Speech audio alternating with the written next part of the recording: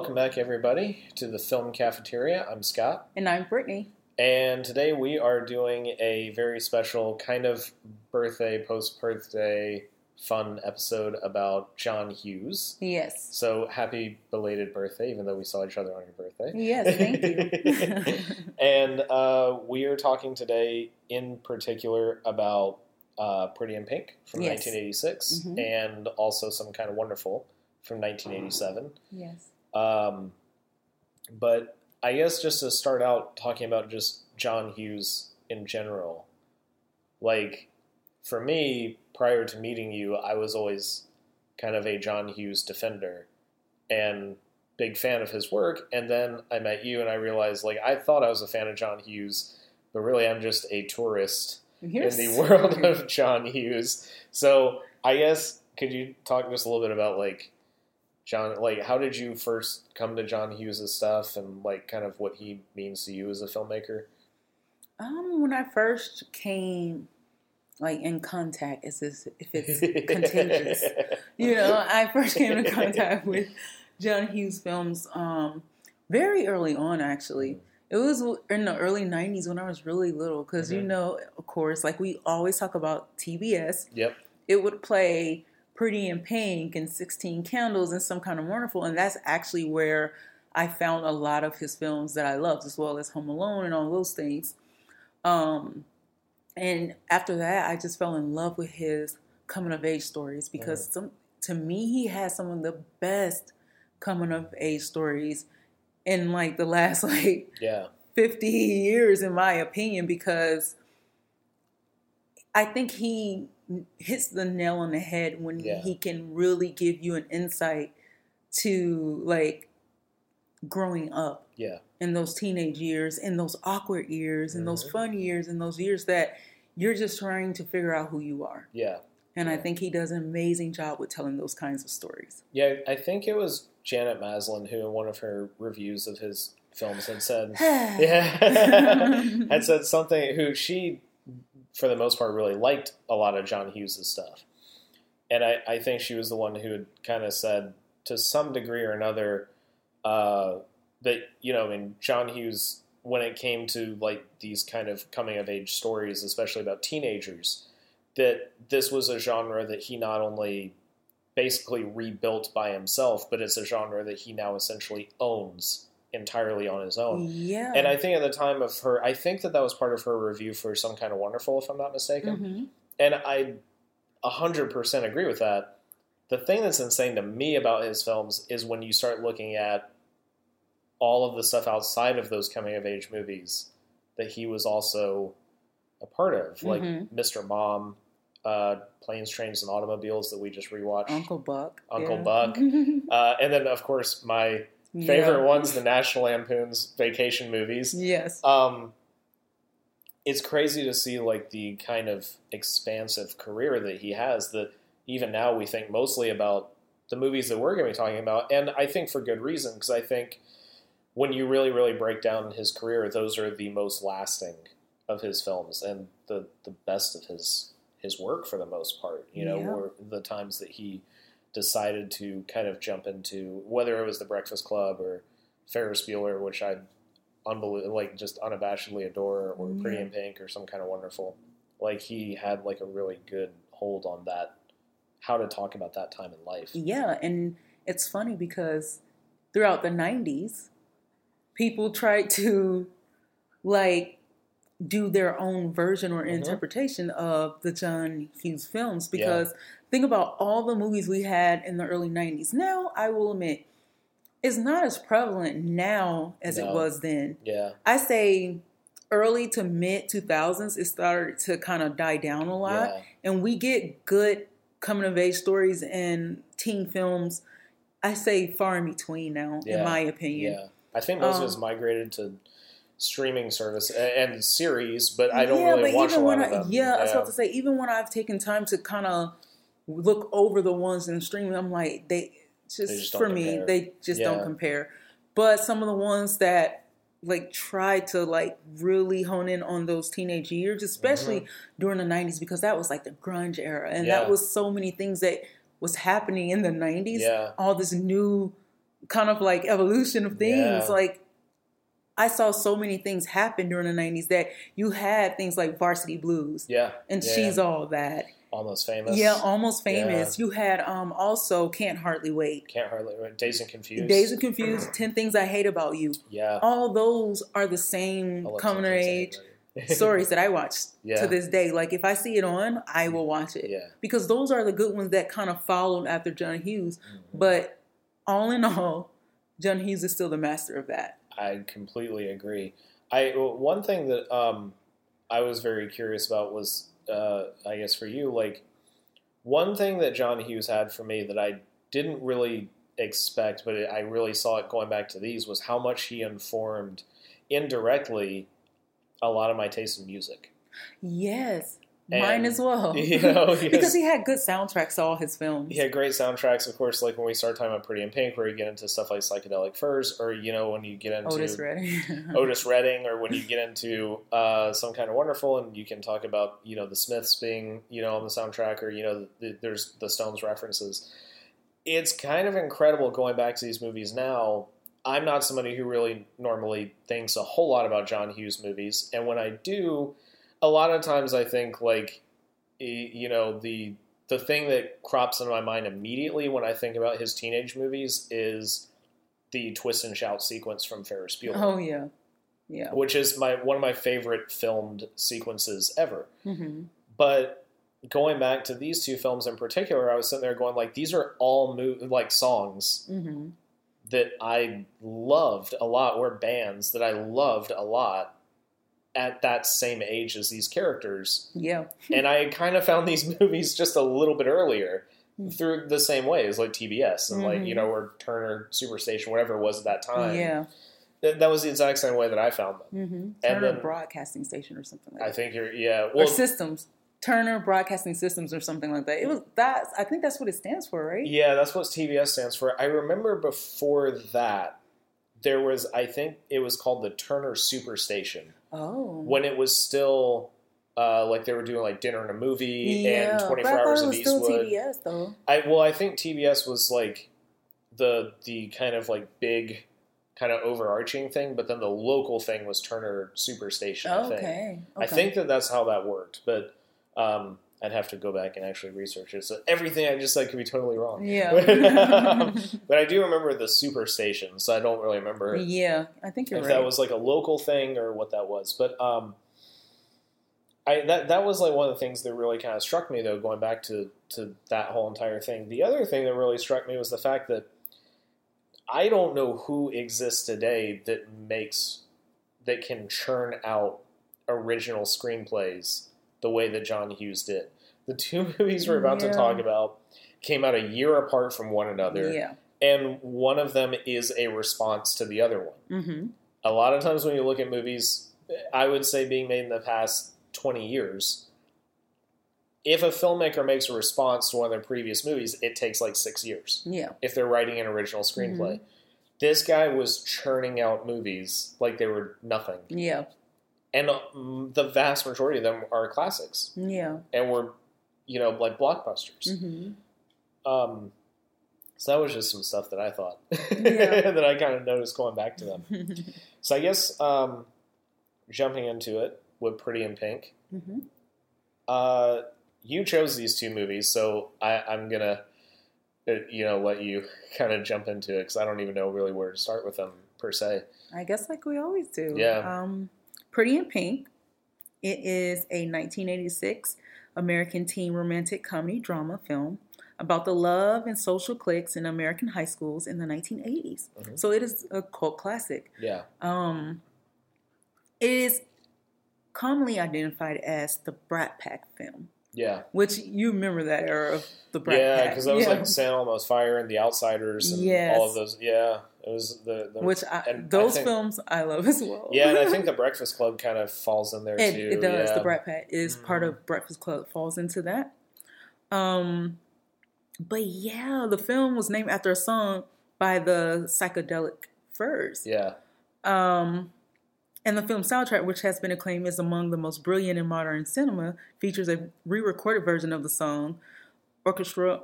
Sorry, I'm going to butcher that, but orchestral maneuvers. Yeah, In the Dark, If You Leave, became an international hit and charted at number 4 on the Billboard Hot 100 in May 1986. Yeah. Which is so funny because in May of 1986, I think I was only like 4 months old at that time. Yeah.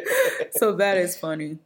But Pretty in Pink is starring Molly Ringwald, Harry Dean Stanton, John Cryer, Annie Potts, James Spader, and Andrew McCarthy, which is some of like the top actors and actresses of the 80s and 90s. Yeah. So that's what was so cool because I love Tough Turf.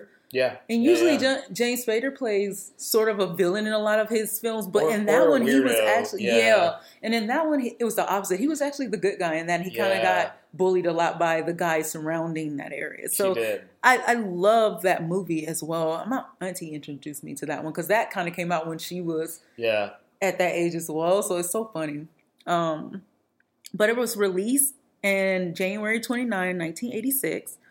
And in February 28th. So I guess it was limited release in January 29th of 1986. And then it was a big release in February 28th, which is also, fun fact, that is also the month of my birthday. So this all aligns with probably why I'm so stuck on these things. Yeah. The budget of this film was $9 million, but the box office actually came back with $40.5 million. Yeah. So that was pretty good. It was a huge hit. Yeah.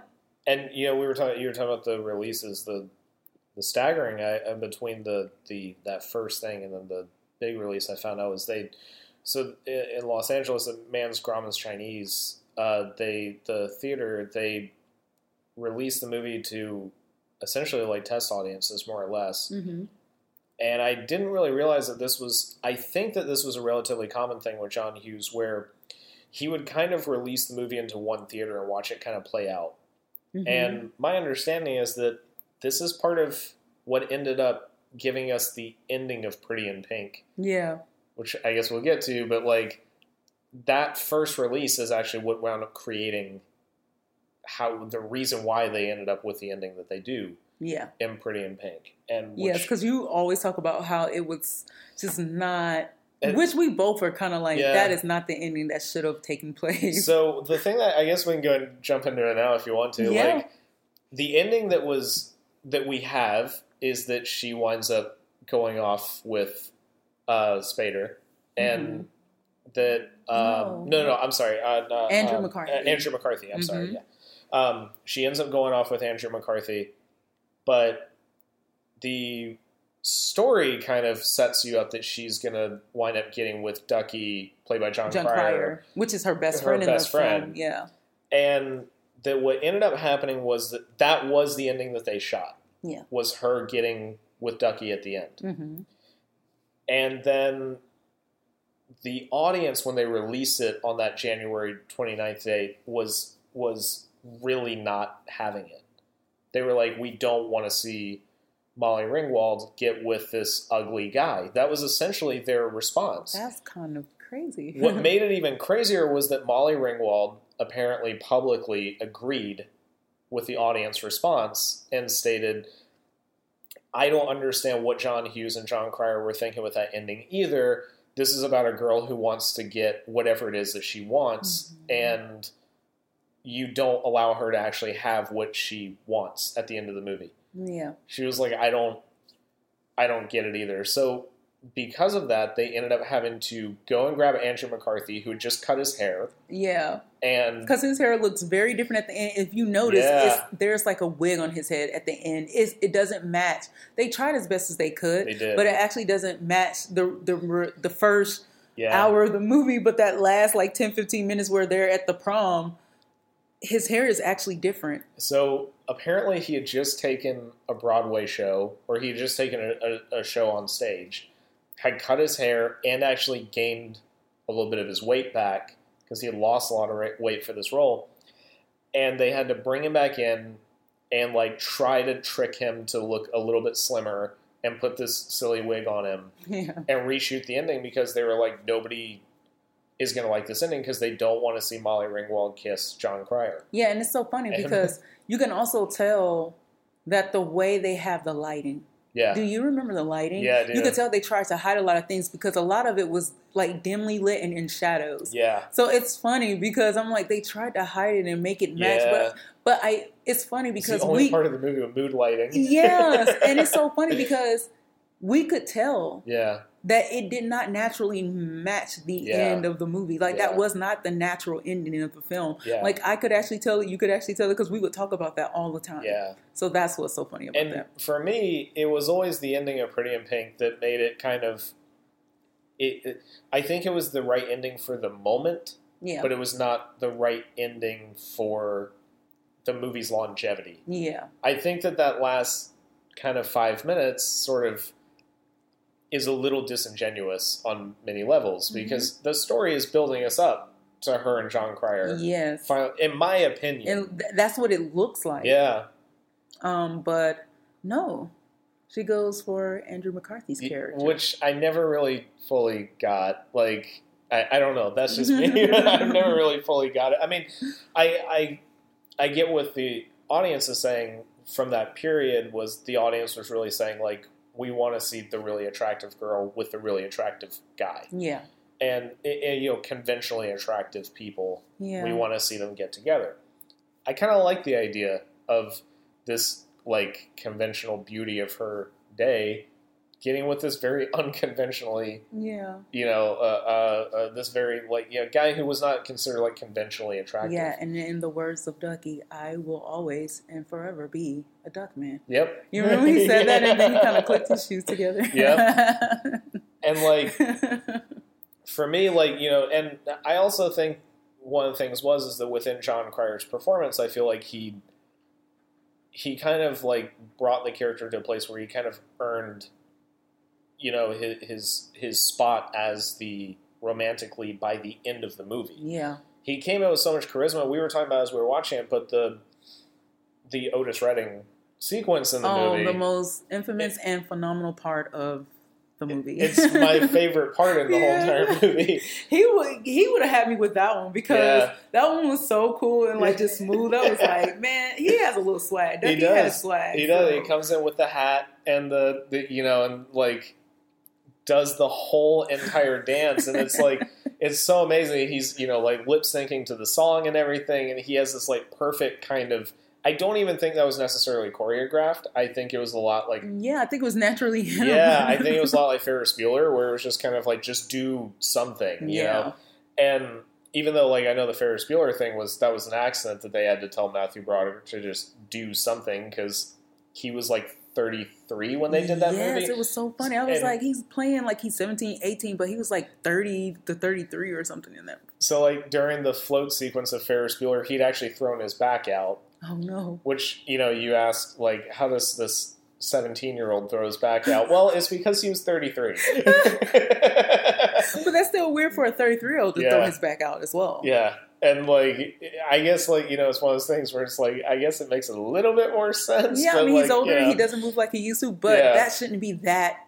It shouldn't be that at 33 either. No, it shouldn't. I would have never thrown my back out at 33. I'm just saying. But, like, I know that had happened, that he had ended up, like, throwing his back out, and so the planned choreography never occurred, and so he just got to do whatever, just like, he wanted to do in that moment. And it kind of felt like John Cryer was doing the same thing in Pretty in Pink. It felt like, only without throwing his back out, obviously, it felt like he just kind of showed up and was just like, Howard Deutsch was just like, just do something. Yeah. And that was something that I really loved, like, when that whole entire sequence came up. Yeah. The other thing that for this movie kind of always really kind of stuck with me was Harry Dean Stanton's performance. Yeah. Of course, like, we're both huge admirers of him. He's been mentioned on this show multiple times at this point. Yep. But for me, he was just that like, especially when we went back and rewatched it. I haven't seen the movie in a really long time. Going back and rewatching it, I mean, Harry Dean Stanton is somebody who always brings a certain amount of subtlety and life to any performance. I had not remembered how graceful that performance really was. Yeah. And then going back to it, I was like, he really is sort of the kind of quiet standout of that movie. Mm-hmm. In particular, because I don't really think that John Hughes has always given parents in these movies roles that were that meaty. You know what? When you say that and I look back on it, no, maybe one of his first was, besides that one, maybe his first was probably Home Alone.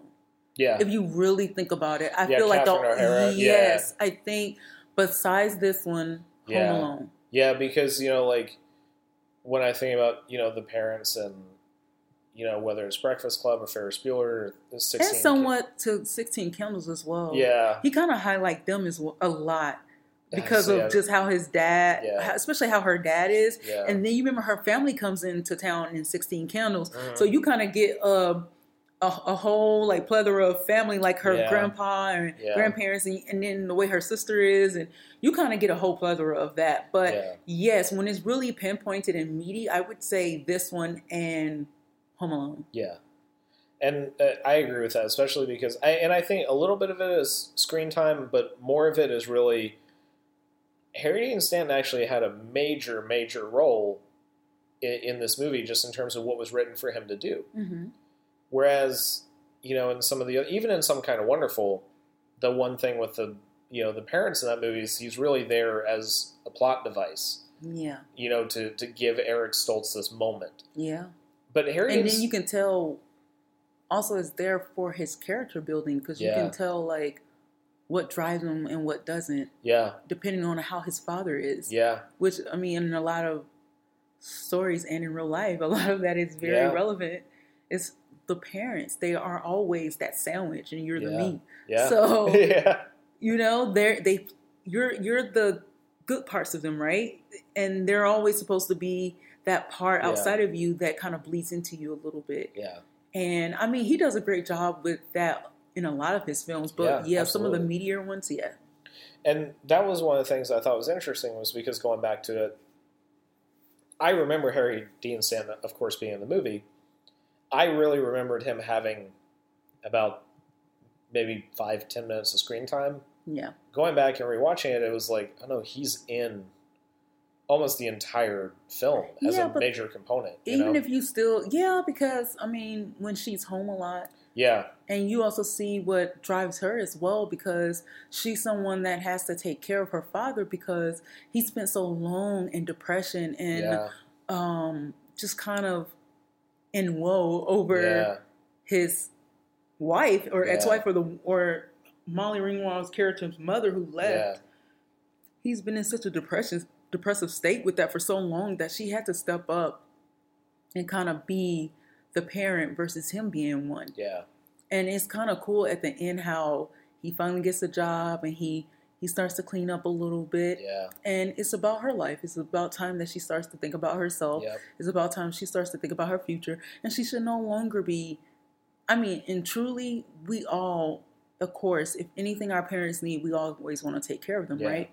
But I don't think a child should be taking care of their parents. Well, it's also funny, too, that, like... Not at that age. When you're older, yes, of course. Yeah. But I don't think at that age. It's also funny, too, that, like, talking about the plot, like, just stripped down and basic makes me realize how much... I wonder how much this influenced another movie that we had on our True Gems podcast, Dreamland. Oh, yeah. Because I realized it was, like, the just kind of shell of this story. And I like a lot of the similar films. Yeah. That's what I mean. Yeah. I realized that just the shell of this story is very, very, very similar to that movie. And a lot of stuff is John Hughes inspired when you look at it. And that's what, it was leading back to is, you were talking about, like, that certain period in which those movies were still, hitting very well.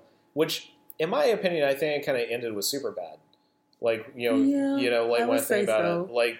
Seth Rogen was good at, like... Yeah. Him and, his... Evan, yes. Evan Goldberg. I thought...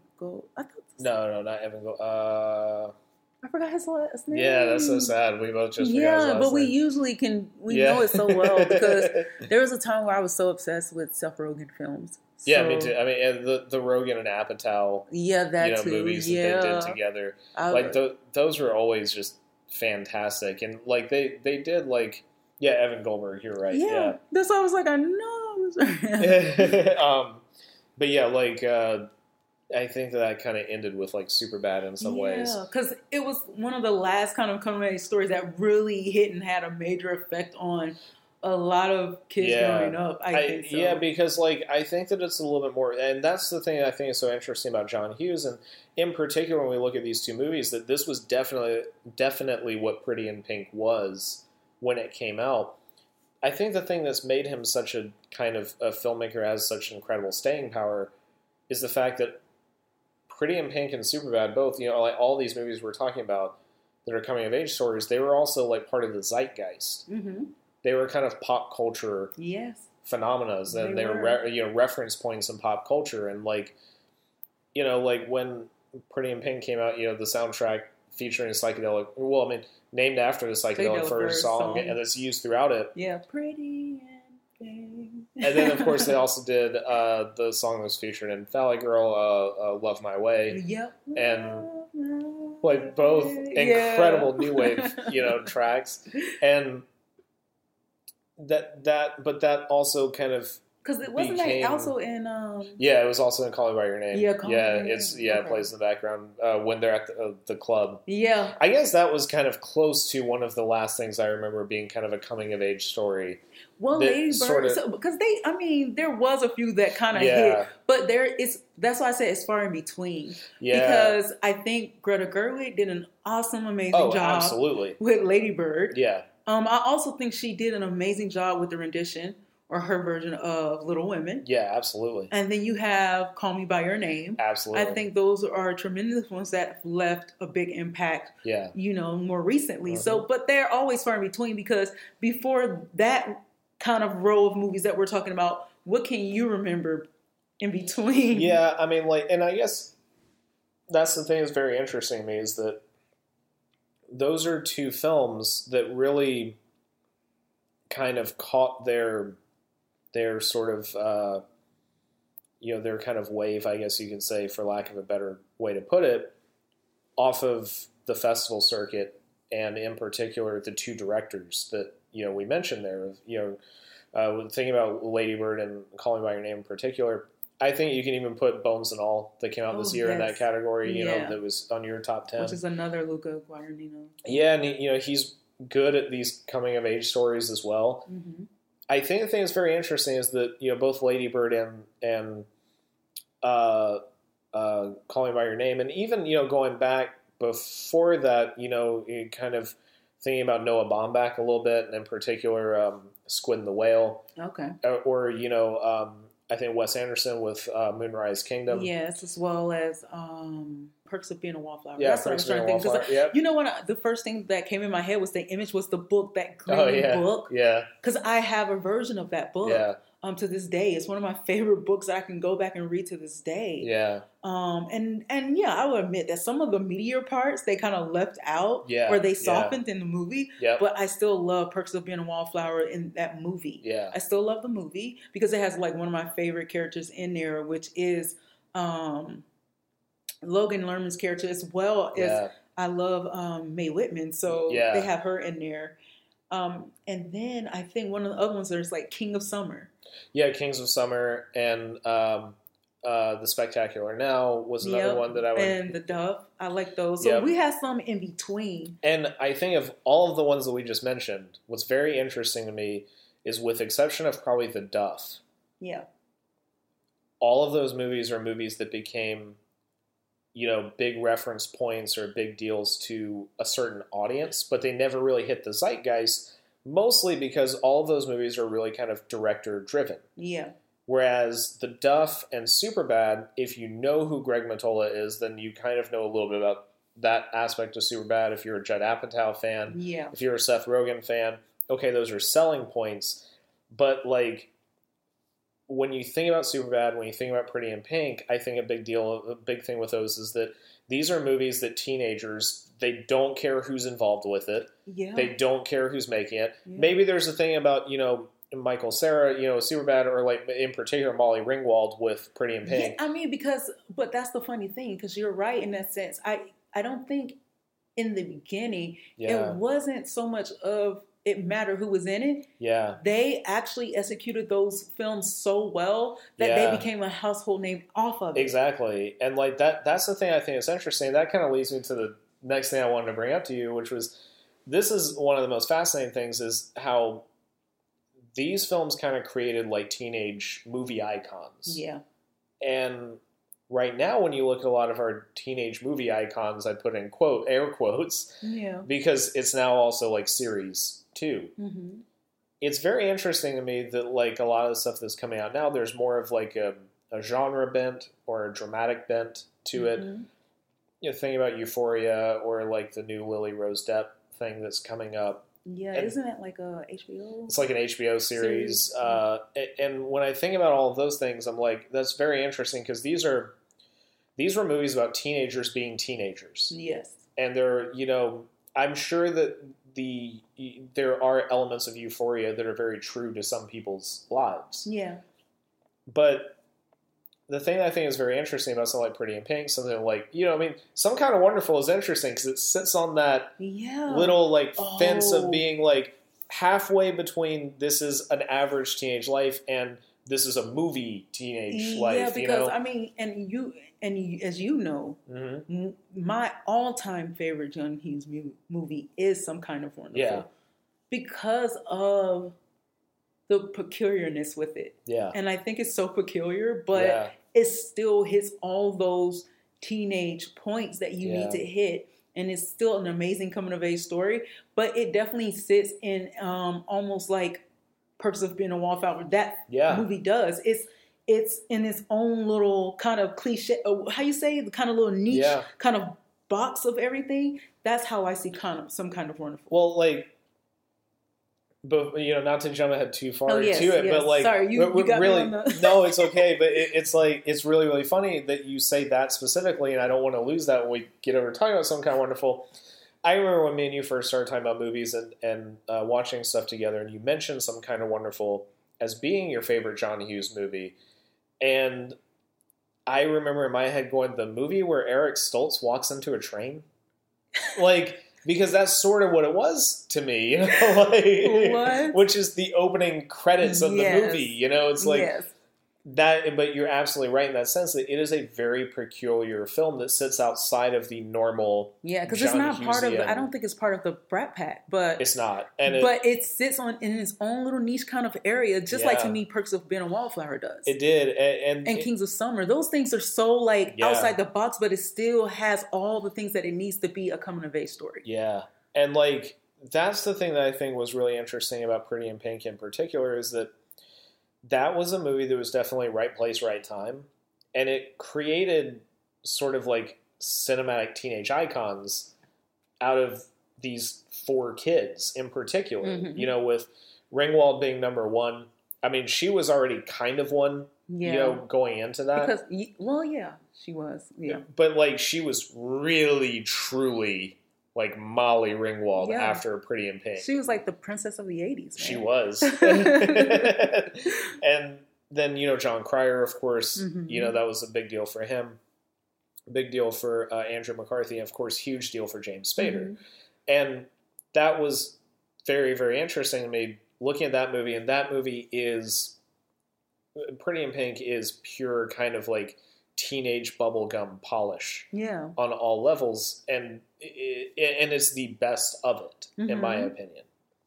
But it does like kind of create an interesting question for me, like for somebody else, because for me growing up, Molly Ringwald was just Molly Ringwald. But for you growing up, was Molly Ringwald kind of like a sort of like teenage icon to you? I mean, yeah. Just because she became that way for me in the 90s, even before I became a teenager. It was when I was little and then a preteen. Yeah. She was that for me, because I would just sit and be like, wow. I would be so awed by her performances of all the John Hughes films. Yeah. And she was in like 16 Candles, then you saw Breakfast Club and you saw those and you were just like, wow. I think that was the funny thing to me, was that Molly Ringwald was always, to me, the actress that in terms of the Breakfast Club, the one that I did not have a crush on. Because I always had a crush on Ali Sheedy. I was about to say, and that's funny you mentioned that, because in Breakfast Club, Club, Ali Sheedy was my favorite character in The Breakfast Club. So that, because I found her really just emo and like just different. So I thought she was. Also, the thing that was kind of fascinating about John Hughes is that the way that Molly Ringwald, like, it seems like she, not, you know, from a guy's perspective, it seems like not only was she kind of like the princess of the 80s, but also was just kind of a big deal for young girls. Mm-hmm. And that's one of the things I think is very interesting about John Hughes' films is that he was really, really good at picking that out. Yeah. And at finding young people that other young people could identify with these actors. Mm-hmm. And of course, their collaboration in particular was a huge deal. Yeah. I mean, she was sort of his De Niro to his Scorsese. Yeah. You know, it's like that for a while, up until Some Kind of Wonderful, interestingly. Yeah. But like, that was always really interesting to me because from my perspective as a guy watching Pretty in Pink, that's probably why I had the reaction that I did to it not being Ducky, was because that was the male character I identify with in that story. Yeah. The fact that you could create a story in which both young women and young men watching the movie can completely and totally identify with at that time in the 80s, and that it could still have an effect later on, that's really, really fascinating to me. Yeah. Do you think that that was like largely attributed to just himself as a writer or to his abilities as like a producer and in his casting? I think it's both. Yeah. It's some of everything because I think you have to have a little talent and skill in all of that to complete a whole entire picture. Mm-hmm. To make a whole entire picture like that, you got to have some skill in all parts of that. Yeah. So yes, as well as the writing, as well as casting well, as well as directing and writing the characters the way you're, of course, all of it. Yeah. And I think he was really amazing at finding those beautiful puzzle pieces and putting them together. And that's why his coming of age stories are the best ever that I've ever had the pleasure of like watching. Yeah, I absolutely agree. I will throw out really quick that I thought it was fascinating going back to Pretty in Pink that it was shot by Tak Fujimoto, who I believe that we brought him up once before on this show, but he was Jonathan Demme's old cinematographer. Yes, who had done Silence of the Lambs with him and a number of other things. Going back and rewatching it, it was very, very interesting to see how he worked with Howard Deutsch, with, in particular, capturing some of those shots of Molly Ringwald. Mm-hmm. Some of those shots of her are unbelievable because the focus is never ever soft, but somehow she has this kind of magnetism to make it look as if the lighting is just a little soft on her. Yeah. Which is very, very fascinating to me and a lot of fun. Yeah. I guess, did you have anything else with Pretty in Pink? No, that was it. Awesome. So let's jump into Some Kind of Wonderful. Yes.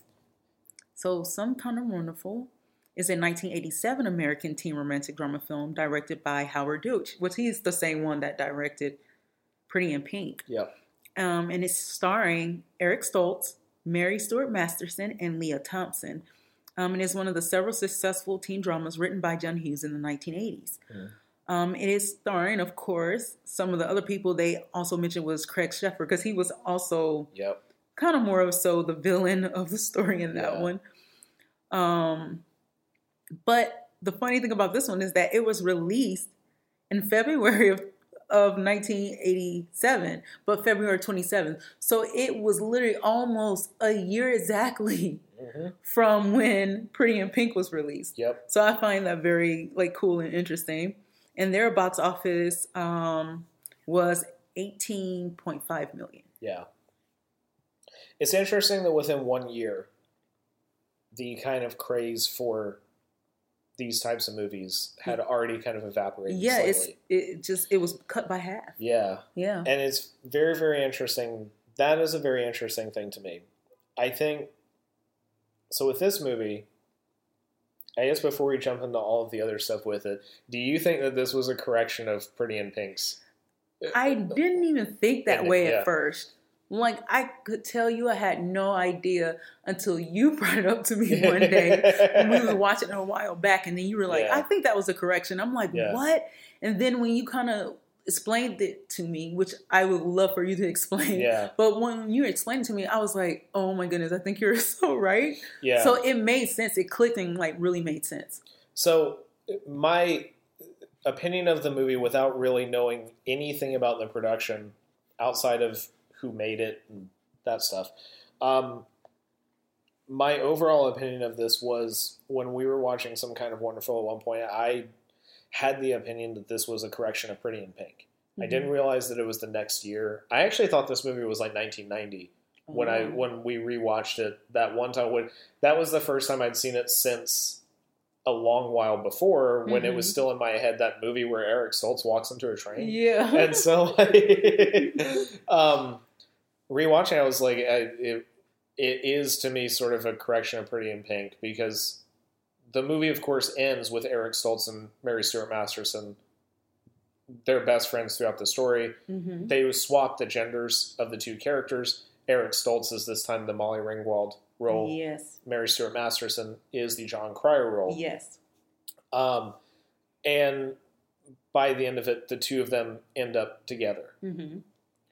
What is very, very interesting to me was, and so my opinion of it was that Some Kind of Wonderful was John Hughes saying, I know that I did everybody wrong with Pretty in Pink. Yeah. That was my opinion of it.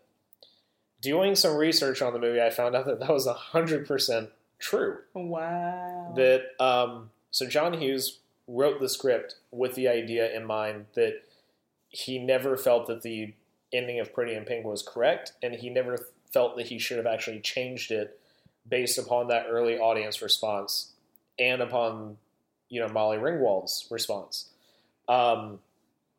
Which makes this even more interesting when you look at other things in production history, because essentially what ended up happening is he wrote Some Kind of Wonderful. He thought, this is a good way to correct what happened in Pretty in Pink. Yeah.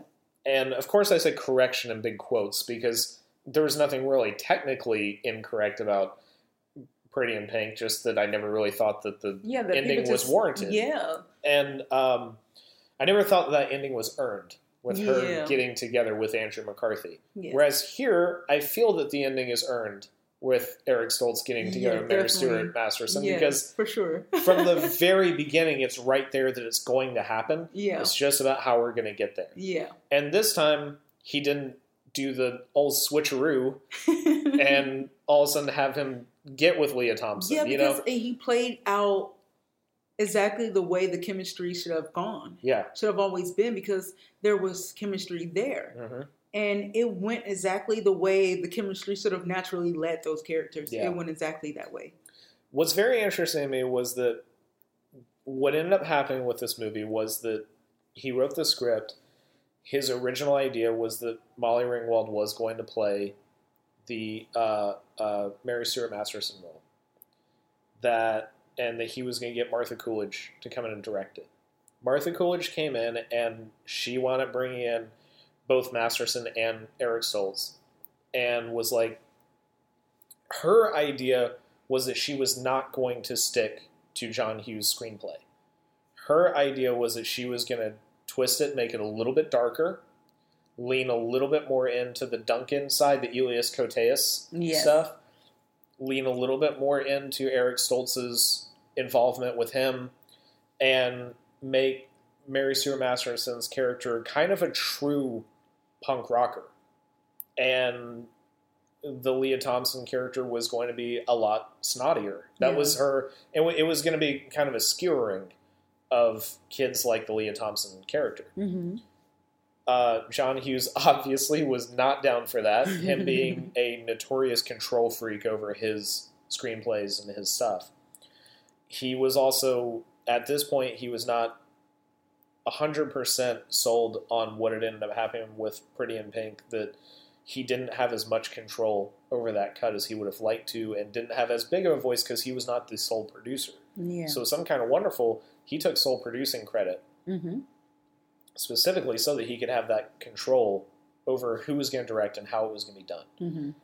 He fired Martha Coolidge after he had found out that she was planning on doing something else. That something else is what Eric Stoltz and Mary Stuart Masterson were actually interested in. Mm-hmm. And John Hughes himself had gone to Leah Thompson. First he went to Molly Ringwald, though, for the Masterson role.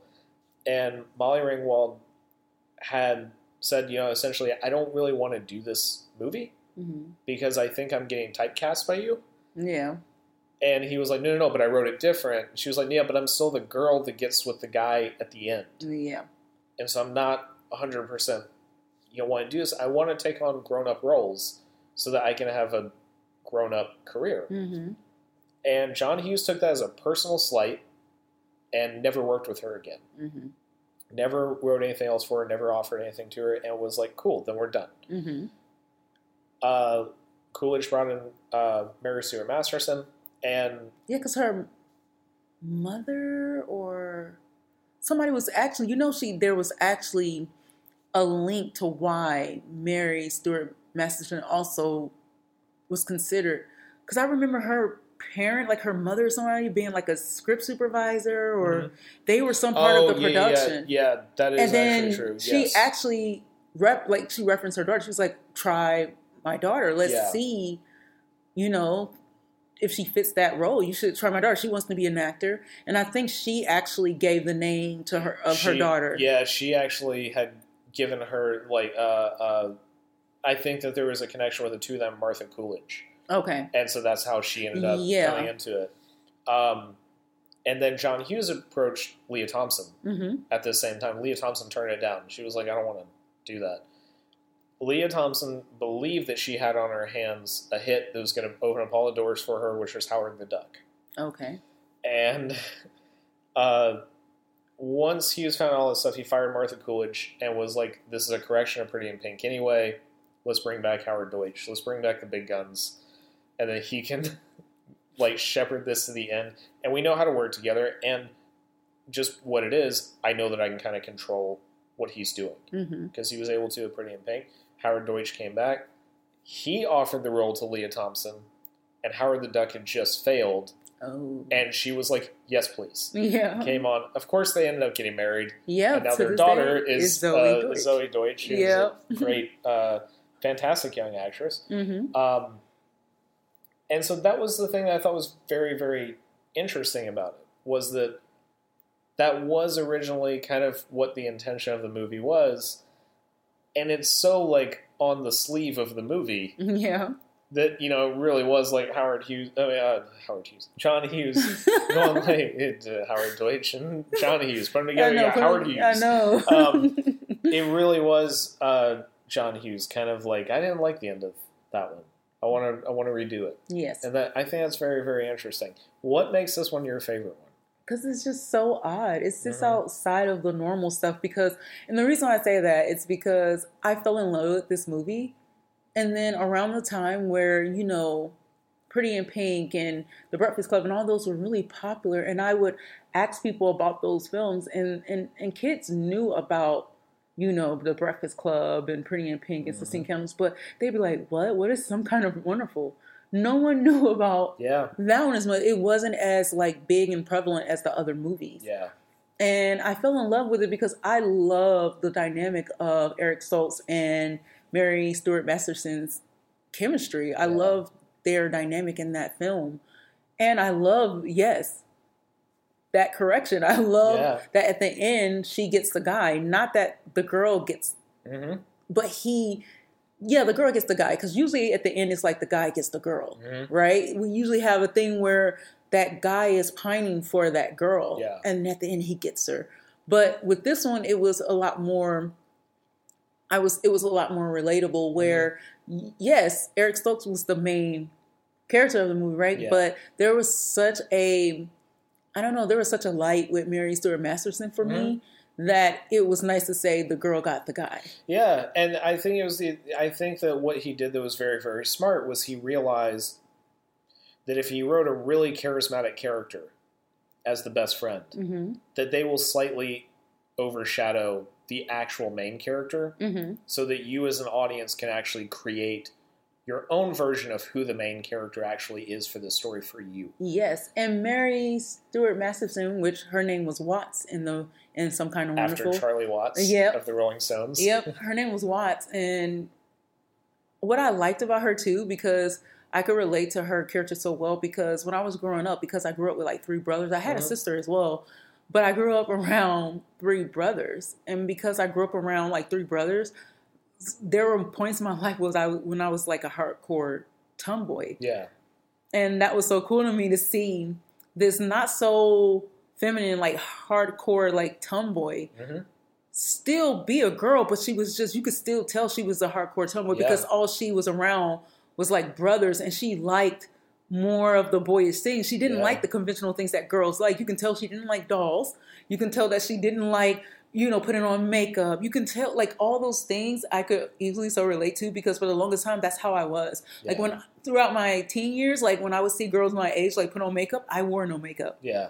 I did not wear makeup. I didn't start wearing makeup until I got around women who were slightly older than me, and they were like sisters, and then they started going, wear heels. Yeah. Put on makeup. Let me show you how to do it. And then I was like, okay, because in my family, I was the older sister. Yeah. So I had no one really showing me how to do those things because my mom had passed away when I was a teenager. Mm-hmm. So I had no one showing me how to be the feminine girly girl. All I knew how to do was like kind of help out in the household and like help raise my brothers and sisters and help out in the household. That's all I knew how to do. Yeah. And so I was not such a girly girl in my teenage years, just like Watts was. I was not a girly girl, but I was like heavy into music. I was so hardcore into music. Yeah. Like you would see posters all around my room of all the musicians and bands and all that stuff that I love. And there was always music going around. I could relate to anything that was playing. I could like picture something and tell you what that, like I could see a movie and tell you what that music was for me. Yeah. And I could relate it to always to music. I don't know why. But it was like such a thing. So I could heavily like really relate to her. Mm-hmm. And I thought she was just like the baddest chick ever. Yeah. She was so badass. Yeah. So because of that, like I totally related to Watts. So to me, she became one of my favorite characters of all the teen films of all time. So I was like, yeah, Some Kind of Wonderful is it for me. Yeah. That's awesome though, because like for me, this was one that was really kind of a rediscovery because of you showing it and this being your favorite. Mm-hmm. This one was kind of a rediscovery for me because this is not one that I don't think most people would actually go back to this one very quickly. Mm-hmm. Because like you said, it was kind of that one of like, which one was that? Yeah, it was outside of the box. Like people didn't know that one when it came to John Hughes movies because I would ask. And everyone couldn't name all the other ones. And then when I would bring up Some Kind of Wonderful, they were like, I don't know what that is. Yeah, it's an interesting movie in that it stands side by side with a movie we covered previously, The Legend of Billie Jean. Yes. Really well. Mm-hmm. And that like these are movies that were sort of about, they tap into this thing that it's very interesting to me that this never hit with a wide audience, which is they tapped into this thing about, when there was kind of a culture of kind of like new wave punk kind of aesthetics with certain women. Mm-hmm. And of course that was a huge thing with Legend of Billie Jean when she cuts her hair short and she's wearing the leather and like the biker gloves. Yes, but still it's beautiful all the same. Absolutely. And that's what I love about it because that's how Watts was to me. I'm like, her hair was short. Yeah. She didn't dress completely feminine, but she was still beautiful to me just the same. Absolutely. And she did not even care. That's what I loved about her too was her like demeanor. Like she did not care if she actually fit in or not. She never tried. And she didn't care to. Yep. And I love that, like, boldness. I love that courage that she never tried to fit in. Yeah, same here. And it's like, that was the thing that I really, really liked about it. Well, both of those movies was going back and seeing that, like, it's very interesting to me that this is a fantastic film, Some Kind of Wonderful. And it was, of the two, it's the one that's kind of the better one to me. Mm-hmm. And I see why this one's your favorite, because it has just a lot of layers and a lot of things going on that are very interesting, from the aspect of Eric Stoltz's character wanting to be an artist, which I thought was, there are a few times in which I think high school movies get, a kid with that kind of ambition right. Because I think a lot of times it's sort of like niche and silly and like not to cute. Be vain either. But it's funny for this film because in Pretty in Pink, you can say that Andrew McCarthy was the more attractive of the two between him and Ducky's character, like John Cryer. But in this one was funny to me because in Some Kind of Wonderful, to me, the geeky art kid, because I was very artsy too, so that's why another reason I could relate to this film. And to see somebody who is so creative and artsy to follow their dream and not go like the normal academic way, I thought that was a pretty cool thing Absolutely. too. That's exactly what I was about to say. Yeah. And then I thought it was cool because for once to me in that dynamic of who was more attractive, to me, Eric Stoltz was more attractive than the Craig Sheffer's character. Yeah. But because Craig Sheffer had like resources, let's say this now, resource, because he had money, it automatically made him popular. But to me, the more interesting and attractive character was Eric Stoltz. Yeah, I agree completely. And to me, the thing that I thought was so wonderful about it was there's this one scene that I thought got it completely right. It's a very silly scene, but it's the scene that I thought got it completely right, where Eric Stoltz is in detention with Elias Koteas, and he's drawing this beautiful picture, and he kind of holds it up, and Elias Koteas looks at it and goes like, oh, okay. Yeah. He doesn't say anything. He just has this look like, okay, doing like the De Niro, okay. Yeah, he did. And then he's looking at his desk, and he's using a knife and carving essentially like a bunch of just crazy, obscene images into his desk. And he just breaks the wooden part of the desk off of the, the metal frame and holds it up to Eric Stoltz and is like, eh? Eric Stoltz like, yeah. There was something about that like, without them saying anything or doing anything in particular, kind of showed something that I think you rarely get to see, which is kind of within the Eric Stoltz character, the kind of openness that it really does exist in a kid that is that age that is wanting to be an artist. Mm-hmm. That it wasn't about the bully of the story is essentially what would have been the Andrew McCarthy character of Pretty in Pink. Which is funny because it still sort of was in a way, because he was friends with the bully of the film, because he was the rich kid. Right. James Spader was the rich kid, and he was a bully. He was an asshole. So, And that's the thing that I thought was really interesting about it, was the entire idea of the character that is the traditional bully to the young art kid is actually kind of his buddy. Is his detention buddy. Yeah. But he started off, remember? Yeah, he started off bullying him, and he earned his respect. Yep. Yeah. And that was the thing that I like all of those aspects. I like the aspect of it picking apart the genre, but picking it apart in a very quiet way. Yeah. Where it's sort of this guy who's sitting down. It's not Phil Wanu doing 3 O'Clock High. 3 O'Clock High is a true dissection of that genre. And it's maybe my favorite of those kinds of movies, but it's also a movie that's very cutting, and it's very much a movie that's like kind of prodding at these types of movies. And so I could see if someone were to argue that 3 O'Clock High is a little disingenuous by comparison. I could see the argument. I don't agree with that, but I could see the argument. The thing that I love about Some Kind of Wonderful is it's the guy who created this genre actually picking himself apart as an artist of this genre. Yeah. And in that way, it's to me like one of the most fascinating deconstructions of this whole thing, and of picking apart this whole entire idea. Like, the beautiful girl is going to be short hair, leather jacket, and gloves. She's going to be our main character this one. She's a drummer. Yeah. I'm going to name her after Charlie Watts. Yeah. And the girl is going to be named, the quote unquote like kind of princess character of the story, played by Leah Thompson, is going to be, named Amanda Jones after the Stones song. Yeah. And we're even going to give her a moment in which she is like a Playboy centerfold. Yeah. In the middle of a locker room in this movie. One of my favorite moments in the movie. She is a gorgeous and beautiful woman. Is. And it was kind of cool to see her, it was really cool to see her stand up on her own at the end. Yeah. And that was a powerful statement to me, too, that she was able to say, whether it's you or him or her, I just want to know who I am. I want to find out myself. I want to stand alone for once because that's what will make me stronger. Yeah. So I don't need to rely on you. Yeah. So I love that part of it.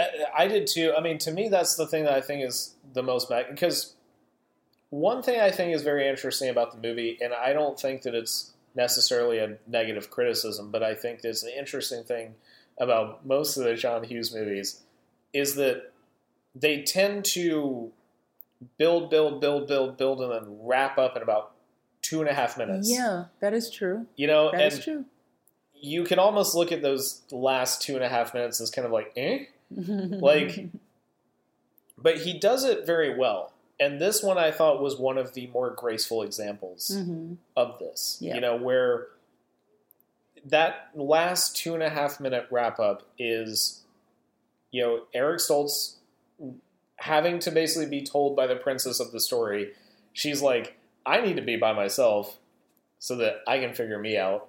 And you do really want to be with somebody, but it is not me. Yep. And the person that it is has been standing in front of you this whole entire night. And sometimes it's true. We don't always see what's standing right in front of us. And sometimes we are very lucky when we do, because those are the people that really compliment us.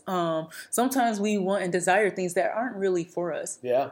And I think that's where that movie comes into play in with Eric Stoltz and Leah Thompson's character, is that sometimes we often want what we shouldn't want or what we can't have. And it's not even so much that we can't have it. It's just, I don't think we should always want what we shouldn't want everything just because we see it. Yeah, absolutely. And she was very right in that film when she said, oh, what is this hanging up in this museum? My face. Yeah. And then she goes, color whatever you want, or paint it whatever you want. She's like, it's still you using me. And I was like, that is perfect. To me, that was such an amazing, perfect line, because as much as he's innocent in everything and he's the kid trying to prove stuff, you still used her to prove that you could get her. Yeah.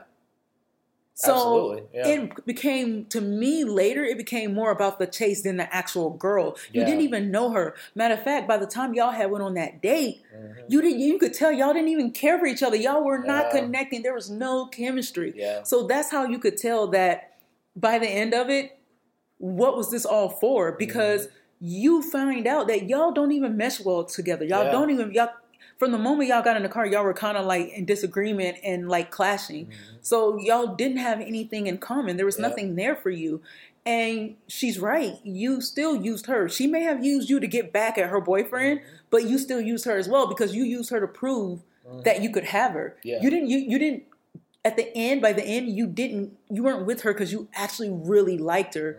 You used her because you wanted to prove that you could get her. Yeah. And I love that whole entire aspect. And I also love the whole entire aspect that he uses what is, to me, like one of the like kind of ultimate, I love you big teenage moments, where he, at the end, Eric Stoltz walks Leah Thompson through this museum, and Elias Koteas' dad is the night manager there. That's how they're able to get in after hours. And he hangs up a painting of her on the wall. And in most other movies, that's the moment where it's like, and then they were together forever, and like the music swells. Yeah. And instead, he's like, no, I'm going to give you 10 more minutes. Yeah. In which that's actually the reason why they cannot be together. Yep. That was really incredible to me. Yeah, because you just used my face. You just liked how I look. Yeah. You don't really know me. You just want to see if you could have me. And that's what's the point she was making. And as well as with Eric Stoltz, like, that's the cool thing, is that he was able to see it. Because some of us, we don't see it at the end. We try to hold on to those things because we think that's what makes us look good, is what's hanging on our arm or what's beside us. We try to go like, I feel important and good because I got her or I got him. And at the end, he was able to realize, like, no, like, the person I have true feelings for, that's probably I can relate to the most, even when we bump heads, it's this lovey-dovey fight, was him and Watts. Yeah. It was him and Watts. And to me, she was always the girl that could put him in his place truly. Yeah. That's what I loved about her. It's like, she could tell you and love you at the same time she could beat you up. Yeah. I love that. Yep. And again, this movie has, kind of goes back to something that we were talking about earlier. I mean, the soundtrack is unbelievable. I misspoke earlier, I think. I think I mentioned the Smiths were on this soundtrack. They're actually on Pretty in Pink. But this one was interesting, though, because just like the movie itself being kind of almost a deep cut, kind of take on this genre. Yeah. The soundtrack is also kind of a lot of deep cuts of, like, new wave. Yeah. It's got Jesus and Mary Train on there. It's got, Flesh for Lulu on there. It's got the March Violets on there. It Lick the Tens is on there. It's kind of fascinating to me that, like, this was even sort of a lot of The Hardest Walk, Jesus and Mary Chain. Yeah, the Jesus and Mary Chain being in there is unbelievable to me. We got to see them live, which was incredible. 2 nights in a row, which was incredible. But, I mean, it's interesting to me that, even looking at a band like that being featured in this movie, they were not the hippest band to feature in a movie at that time. Yeah. even if they did have a tremendous following and are one of the great, bands ever, they even use a song that is not exactly, the other movie that used the Jesus and Mary chain in a really big way was Lost in Translation. Yes. And uses Just Like Honey for its ending. Mm-hmm. That is the ultimate, kind of, and I love Lost in Translation, so this is not a dig on Sofia Coppola, but that is the ultimate, I'm hip, I know music kind of throw in there. Whereas, throwing the hardest walk in there in Some Kind of Wonderful is no, you are actually hip and you really do know. know. Yeah, because he always knew how to use the music very well to tell his stories too. Yeah. And that's what made his films as well as the music. I think that was the other thing that was really fascinating about John Hughes is that, John Hughes in terms of cinema, it would have been tremendous to watch him in this day and age of television. Yeah. And of television essentially taking over the area of film that he used to be the king of, which is that middle ground, that mid-budget area of I can make a movie for $9 million. I can make a movie for $5 million, and it can gross back anywhere from 20 to 40 or 50. Mm-hmm. It's pretty much guaranteed no matter what, I'm going to make a hit for you for this kind of mid-level amount of money. That's, of course, all now migrated to TV, and I'd be very fascinated to watch John Hughes in that kind of an environment of today, mostly because this guy was a showrunner before a showrunner was a thing. I mean, that's still not technically a real job. Yeah. But he was a showrunner before a showrunner was even a thing. This guy had full control over his soundtracks. Mm-hmm. He wrote the script. He wouldn't direct the movies all the time, but you kind of knew he secretly did. Yeah. It was like him and George Lucas. That they had a very similar thing where it's you knew that they, even if they weren't necessarily credited for it, it was their product through and through. Yeah. Howard Deutsch is credited as director of both these movies, but these are still John Hughes films. Yeah. When you go and you see the movie on a re-release on a Saturday at, some Fandango event, it's announced as, tonight we're screening John Hughes' Pretty in Pink, or John Hughes is Some Kind of Wonderful, even though he wasn't really the director. That is a very, very fascinating thing to me, that he exerted this level of control over everything that he did. Yeah. I mean, there are not very many other people who ever did that, and on top of that was the guy who physically sat down and wrote all of this stuff. Yeah. And he did it back to back. We just talked about two movies that came out a year apart from each other. Exactly. One of which is a correction of the movie that came out the year before. Yeah. Most other people today would just, or even, since probably whenever DVD really came into vogue and we started having quote unquote director's cuts, most other people would have just re-released the original ending of Pretty in Pink. Yeah. And just been so this is actually really how it should. That would have been their correction. This guy made a whole other movie. Yeah. To offset what he just did. That's funny. That he didn't feel worked in the previous one. See, but that's the genius of John Hughes. And it's unbelievable. Is there anything else you want to talk about John Hughes or these two films? No, I would say we covered it all. Awesome. So we will be back next week with a fun episode, which will be our 10th episode, the end of our first season. Yeah. And then, we'll be on to season 2. We're going to be getting a little bit more into kind of some other types of stuff, some, TV and some other types of stuff that is not necessarily just film. Yeah. But thank you, everybody, for listening, and thank you for hanging out with us at the Film Cafeteria. I'm Scott. And I'm Brittany. And we will see you next week.